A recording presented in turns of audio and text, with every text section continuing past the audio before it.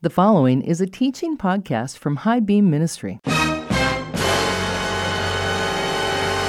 I'm teaching my congregation on how Jesus dealt with demon spirits, because 25% of the ministry of Jesus Christ was involved with casting out demon spirits. Jesus sent no one out to preach the gospel without giving them power over demonic spirits. That's something very few preachers know and don't want to preach, because while the average church member doesn't want to admit it, the devil or his representatives go to your church every Sunday. Yeah. You better know how to take authority over him. Welcome to the Erzatz Coffee Shop. This is Jay, your truth barista, and I'm serving up a steamy cup of God's truth for the average Joe. You can catch me and this podcast on my websites, truthbarista.com, all one word, truthbarista.com, and highbeamministry.com. That's HIGHBEAM ministry.com, as in car high beam. We're shining the light of God's truth on the road ahead. Hey, Amazing Larry. Welcome to our Friday Bible study. Oh, you're looking a little shaken up today. What's going on? Well, I just have had, I've been going over the notes that I've been taking, of course, when we've been talking about demons, and I'm just not sure. I mean, holy cow, Truth Barista, this is really information that I have not really had opportunity to look into before, because at the church I go to be quite honest, we don't talk about demons. I mean, we just don't. We talk about evil things in society, but we don't talk about the person of a demon. That spirit can influence us in a wicked and evil way, and all of a sudden it hit me head on. Yep. Well, we talk a lot about theology. Churches talk about soteriology, which is the theology of salvation. What does salvation mean? But they don't teach a lot on demonology. They don't teach on angelology, the study of angels or the study of demons. And a lot of churches don't do things like Israelology, the study of Israel. So there's a lot of ologies out there regarding the Bible that we don't dip into, partly because we just don't know. And the other part is we're kind of afraid of these things. We are. And let's face it, demons are nothing to mess with. I can tell you that from experience. It is creepy. It is scary. I had a woman one time who came over to my house and she wanted prayer. And right away, the Holy Spirit told me there's a demon at work here. Okay. Now, I didn't know if it was in her or around her. It doesn't really matter. But I started praying with her. And the first prayer that I uttered was, I command you in the name of Jesus to reveal yourself. And I kid you not, Amazing Larry, I watched her face changed. It was amazing. It went from this soft, lovely older woman's face to the hardest, most mean, ugly face I've ever seen. There was no rolling on the floor or puking as you see in the movies or any of this stuff. But I saw the face and was like, aha, Holy Spirit, we've flushed out the quail. And we said, and I went through the whole thing, and upshot it was, in Jesus' name, I command you to come out of that woman. And bam, her face changed. Her demeanor changed. And she said she felt clean and different after that episode. And I'm going, you can't tell me that there are no such things as demons. By the way, I've been in an atmosphere where we're praying for somebody and I can feel the air around me change.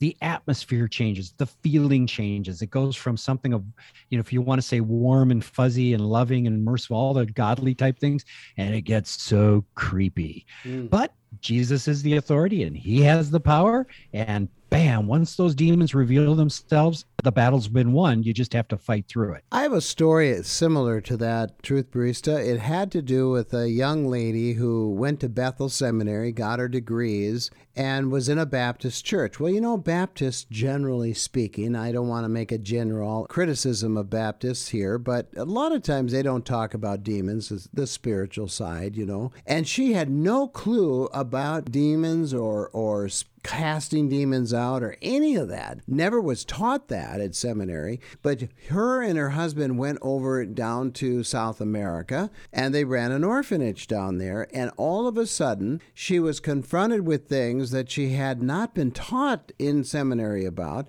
And when she came back to the church and gave testimony on a Sunday morning, she said, and I started casting out demons. And I thought to myself, I went up to her afterwards and I said, but you don't believe in this stuff normally in your theology. She goes, that's true. I didn't, but I do now because I was in a culture in a third world country where that was real and I had to deal with it. There you go. Exactly. That brings up two great points. Number one, down there or in other third world countries, pagan cultures recognize that there are gods and spirits out there other than the Almighty God. For reaching them, you have to show that Jesus is the ultimate supreme God and all the rest of these gods are just demonic spirits. But up here, because we are rational, it's a perfect camouflage for demonic activity. So when things happen, we think, oh, that's just psychology, or they're on drugs or something like that, or they just have behavioral issues. Well, in some cases, that's true. In some cases, it's not. But our rationality has crippled us as far as dealing effectively with demonic issues. In fact, I had just read an article the other day of a man who was a psychologist for years. He was dealing with people psychologically, and some people just wouldn't get better. Then they called in some people who would do exorcisms, and suddenly these psychiatric patients are getting better because it wasn't psychology, it was demonology. And now he says, as a psychologist, that's part of his ministry. He says, you have to understand what's of the mind. You have to understand that which is of the spirit. And when you can discern the two, he says, I've got the best of both worlds now. I can attack these issues from two sides. And I'm thinking, that was brilliant. The other thing, too, I wanted to point out is I once heard the late author Jamie Buckingham. Somebody once asked him, he was one of the leaders in the charismatic movement, move of the Holy Spirit, a lot of healing stuff, demonic stuff. And somebody once asked him, why do we see miracles in the third world countries, but we don't see them in first world Western countries? And right away he said, because when you see a miracle in a third world country, it invokes faith. It creates faith. You do the same thing over in the West and it creates skepticism. And so he says people refuse to believe, and they refuse that God can do certain things. And Jesus could not do many miracles in the town that he was in because of their unbelief. Their refusal to believe him, in a sense, limited his effect. But where people did believe him, woman, your faith has made you well. You are free from your demonic affliction. Your faith, your trust in me did that. And so here's Jesus in the synagogue. He's preaching with authority and power. He's preaching God's word. He is the holiness. He's the Holy One of God. And bam, a demon instantly reacts and says, I know who you are. You are the Holy One of God. So that's what we talked about last week, was the Holy One. In other cases, the demon erupts and says, oh, you are the Holy Son of God. Okay, now we're into another aspect about Jesus that demons know some Christians just aren't all that familiar with. So you ready to go? I am. I'm just wondering, when you were talking about Jamie Buckingham and his response, I wonder if we aren't conditioning ourselves in the West not to believe. I mean, we analyze everything cognitively, right? Our education is driving our lives in such a way that it doesn't allow for belief. And faith is belief. You have to believe he is. And in order for that to happen, and for miracles to happen, you have to believe he can do it, right? I just think we're conditioning ourselves right out of, God's will or God's ways, in the church. And now we're off on another little quick bunny trail here. Look at the roots of Western civilization. The United States came about through the Enlightenment period. It was rational thought. It downplayed the spiritual aspect. Thomas Jefferson, the great man that he was, has a Bible where he cut out all of the miraculous numerous sections from the Bible because it was irrational. They didn't happen. So we have the root of a rational mind here. We need to condition ourselves into the aspect that there is a spiritual realm and spiritual processes we don't always understand. They seem irrational to us, but we have to be able to accept them and learn how to work with a supernatural rationality, if that makes sense. I love what a famous pastor once said. He said, the person with the experience is never at the mercy of the person with the argument. Let me say that again. Wow. The person with the experience is never at the mercy of the person with the argument. So somebody can argue with me and tell me that demons don't exist. And I can say, I can see your argument. And it's wrong because I have experienced them. Yeah. Somebody can tell me that gravity does not exist. But when I step off the curb and fall on my face, I can say, I think your argument is wrong. I have the blood to prove it. So in a sense, yeah, those of us who have been beaten up in the demonic realm, oh yeah, this is very real. But we can't go so crazy irrational thinking that there's a demon behind every bush either. Let's just learn to walk in two worlds at the same time, shall we? And speaking of walking in the two worlds, this is exactly what's happening in the synagogue.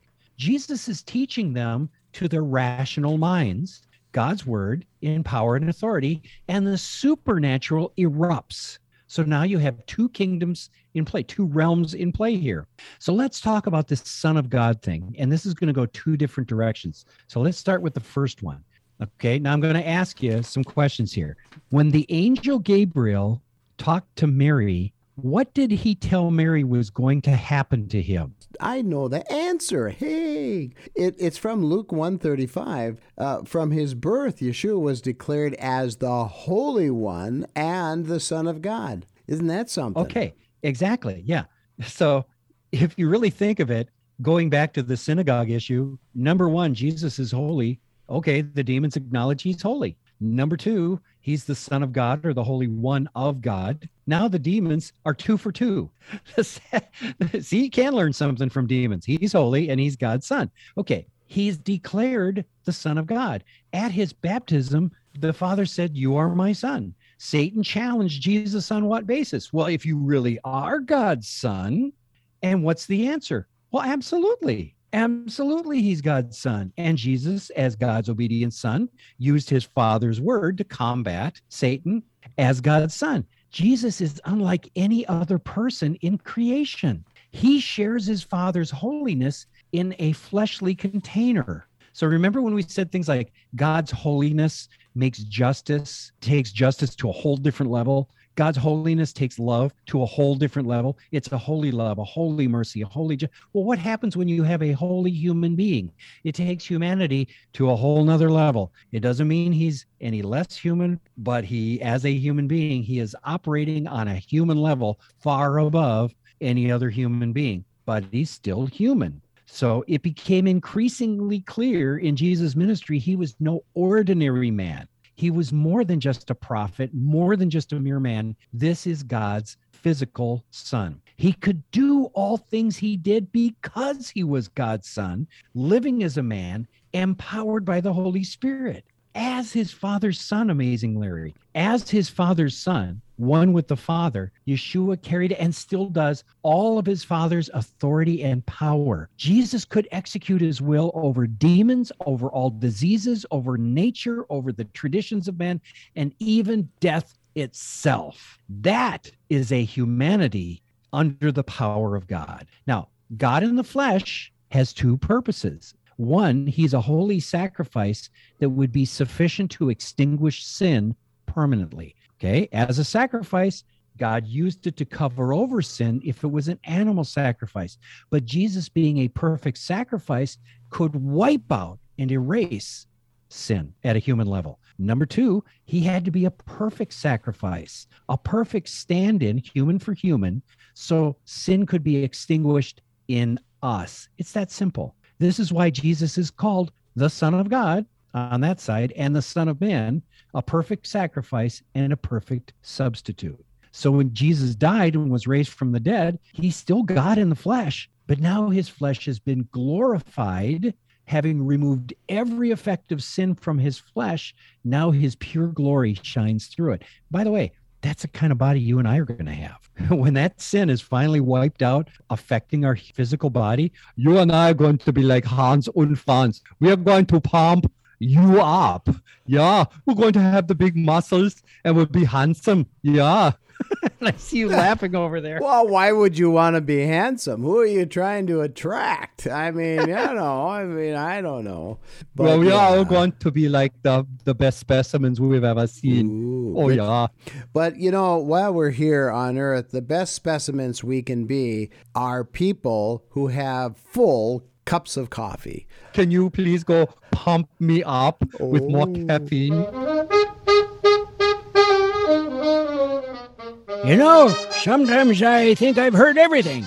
And then I came across the High Beam Ministry website. I was blown away.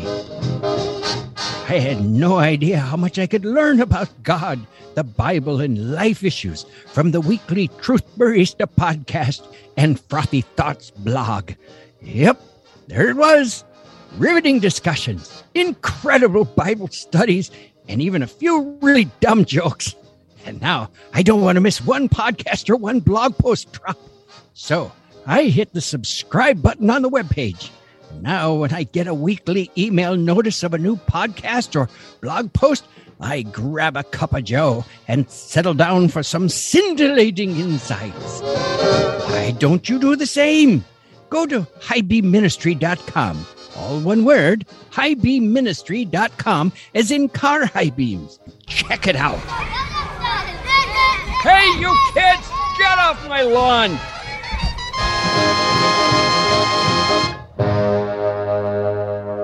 Okay, what we're learning from the demons, and we can learn things from demons. Number one, Jesus is holy. And number two, he is God's son. He is God in the flesh. And they recognize that, which is kind of curious to me, because does the church recognize that?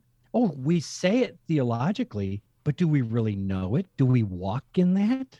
Do we respect Jesus? We'll get to that. That's the biting part of this whole Bible study. We're going to hit it at another time. But listen to what C.S. Lewis says in Mere Christianity about Jesus' claim to be the Son of God. He says this: among the Jews, there suddenly turns up a man who goes about talking as if he was God. He claims to forgive sins. He says he's always existed. He says he's coming to judge the world at the end of time.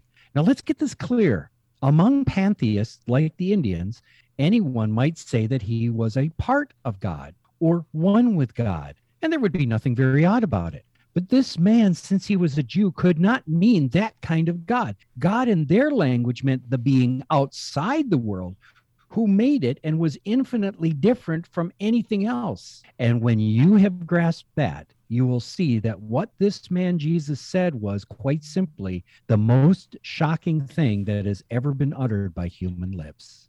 That's the Son of God. Now, what was the impact on the demons? Oh, it's fun, because the minute Jesus started teaching and preaching, it revealed who he was. Remember, out of the fullness of the heart, the mouth speaks. As Jesus is teaching, what's being revealed? His authority. What's being revealed? His power. What's being revealed? His holiness. And instantly, bam, the demons knew exactly who Jesus was, the one and only Son of God. And since Jesus and his Father are one, it was traumatic for them to stand in front of Jesus as it would be for them to stand in front of the Father. And the interesting thing about that is he gave that authority to his disciples. I'm always amazed when I read the Gospel of Matthew, especially around chapter 10, where he says this: and he called to him his 12 disciples and gave them authority over unclean spirits to cast them out and to heal every disease and every affliction. So in some ways, Truth Barista, he's saying that demons and casting them out has some relationship with disease and affliction. I mean, it says it right there. So I didn't make it up. Right. Well, and then in my study and in my experience, disease can just be disease because we live again in these sin-tainted bodies and things go wrong. We age and things wear out. I get that. However, there are afflictions that we can experience that are demonically caused. And I've seen people get spontaneously healed because a demon has been driven out. I saw a guy who had arthritis, and we prayed for him, and bam, the arthritis, and he couldn't lift his shoulders. And just in one prayer, I mean, it was like a 5-second prayer, bam, the Holy Spirit hit him, and he raised his arms over his head, his shoulders completely free from all arthritis. That was truly amazing. I'm just saying. Here's the other thing about the authority thing. Jesus deputized them. You see, a sheriff has all the authority and power in a county to exercise the law. So what Jesus has all the authority and power to exercise the law. And what does he do? These first, the 12 and then the 70, he deputizes them. And he goes, you can go in all my authority and power. You can do the exact same thing I can do. Now get out there and arrest those diseases. And by the way, arrest means to stop, as in arrested development, right? A stopped development. He said, now go arrest those diseases and go arrest those demonic activities. And you all throw them boys out of town. And, all of a sudden I'm seeing cowboys riding in with guns, and you have a Wild West gunfight, and the good guys, the white hats, win, and all the black hats have to leave. In a sense, they've been deputized. Let me throw a good one at you. If you go to the end of Matthew, Jesus says what? All authority and power has been given to me. Go. Did you hear the implied thing on there? Go. Because authority and power has been given unto me, now go. How? Under my authority and power, and do the work. Bring people into the kingdom and disciple them. And yes, part of that means how to heal diseases, how to cast out demons, how to confront the work of the enemy. Jesus said, I came to destroy the works of the enemy. He didn't come to tell demons, just, go ahead and stand over there. Just don't touch that person anymore. No, he came to destroy the works of the enemy. And demons say, when we get cast out, we get thrown into a waterless place. We don't want to go there. They're going, let us go into the pigs. So they go into the pigs die, and where do the demons go? To the waterless place. So sucks to be them. That bet didn't work out too well, did it? No. And Paul picks up this theme in 1 Timothy chapter 4, and he talks about our day, or at least the last days, whenever you want to say that begins. Now the Spirit expressly says in the latter times some will depart from the faith. Now he's talking about you and I, or the church, will depart from the faith by devoting themselves to deceitful spirits and teachings of demons. I find that so fascinating. I mean, it's not fascinating. It's kind of sad, but it's fascinating because he's dealing with us, the church, deceiving spirits and teachings of demons. So what do you think he's talking about here? What are the teachings of demons? Okay, it could be demons twisting God's word to get people to depart from being faithful to God, such as God is love. He's not a God of judgment. So therefore, you really can do whatever you want because God, love is love. So therefore, since God is love, then you can have a same-sex union. You can have a same-sex marriage. That is a doctrine of demons. And any church that is teaching that is teaching a teaching of demon. Or you can say along the lines of, you can, something, God wants us to have our best life now. So therefore, you can pursue worldly wealth and you can really work yourself to death and you can name it and claim it so that you can become wealthy and satisfy your flesh and satisfy yourself because God wants you to be healthy, wealthy, and wise. Well, yeah, in part. But on the other hand, when you take that too far, it becomes a doctrine of demons. So when you say God is love, God is merciful, he's not a God of justice, and you leave that, you're teaching stuff that's gone too far. Plus, you can have people that just flat out create stuff, such as a person saying, God came to me in a dream. Oh, that's a classic. Here's a classic one. Let me do it. An angel appeared to me and gave me these golden plates, but I can't read this golden plate. And the angel gave me some glasses and I could read the golden plate. And the golden plate revealed to me that Jesus appeared to the Indians in North America and he's planted a new Israel here. And we can all become become, like Jesus says, human gods, and we'll be assigned a planet, and our wife will be eternally pregnant, and we will be divine humans populating a planet with spiritual children. Yeah, that's Mormonism. That's the core of Mormonism. And by the way, because that is outside of the Bible, extra biblical, that is, sorry if this steps on your toes. Well, actually, no, I'm not sorry it steps on your toes. That is a doctrine of demons. Mormonism is a doctrine of demons. Jehovah's Witness doctrines, because they've taken the Bible too far, it's moved into the doctrines of demons. If we are approaching the last days, or if we're in the last days, we should expect, according to Paul, an uptick of demonic activity and a perversion of God's word, trying to lead people away from God. Okay, Truth Barista, I mean, you're absolutely right about that. I mean, look at the world. I mean, I pulled into a car dealership the other day because I had to have some work done on my car, and the service manager, he went off on me about, oh, we're just crazy world we live in. I can't get texts, I can't get this, and everything's goofy. And for 10 minutes, the guy unloaded on me, and I go, you know, even the world knows things are not right. They're just whacked out. And that's a part of what you just said. It's a part of the demonic activity that's made things a little bit difficult for everybody worldwide.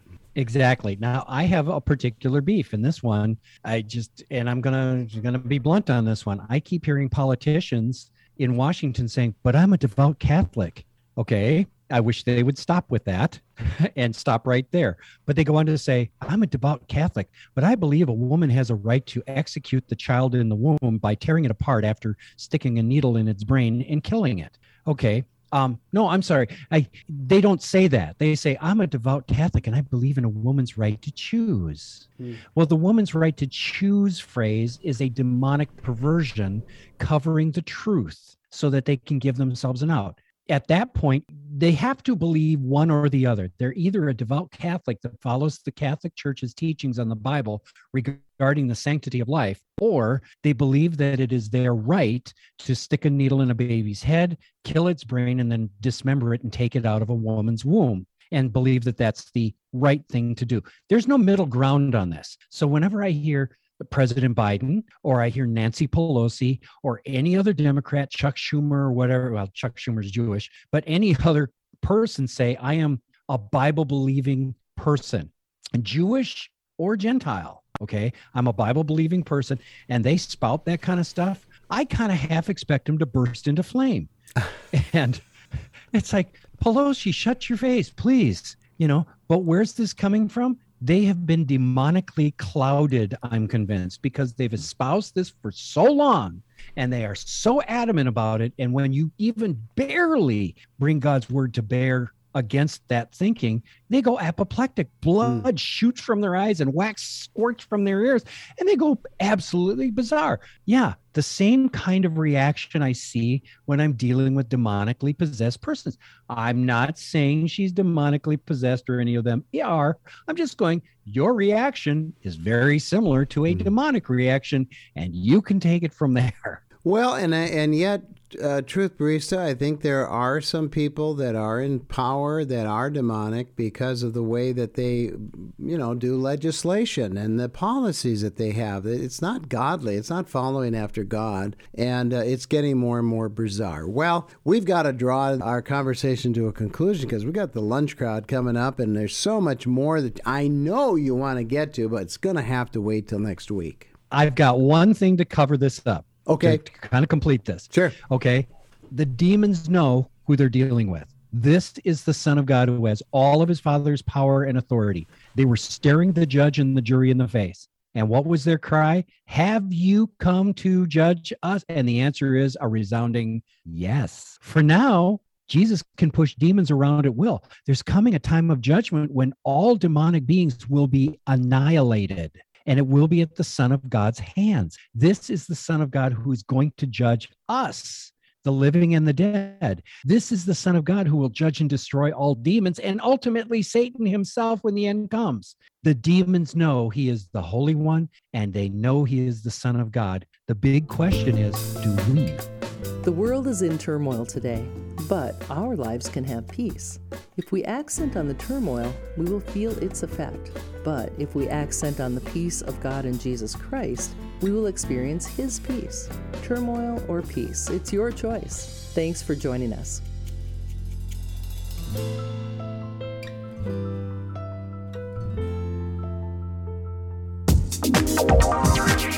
This is Jay, your Truth Barista. Thanks for listening to the Truth Barista podcast. The best way to find out when a new podcast drops is through RSS feed. Go to our website, look for the RSS button, press it, and then enter your email. You'll be notified when a new podcast drops. Thanks for listening.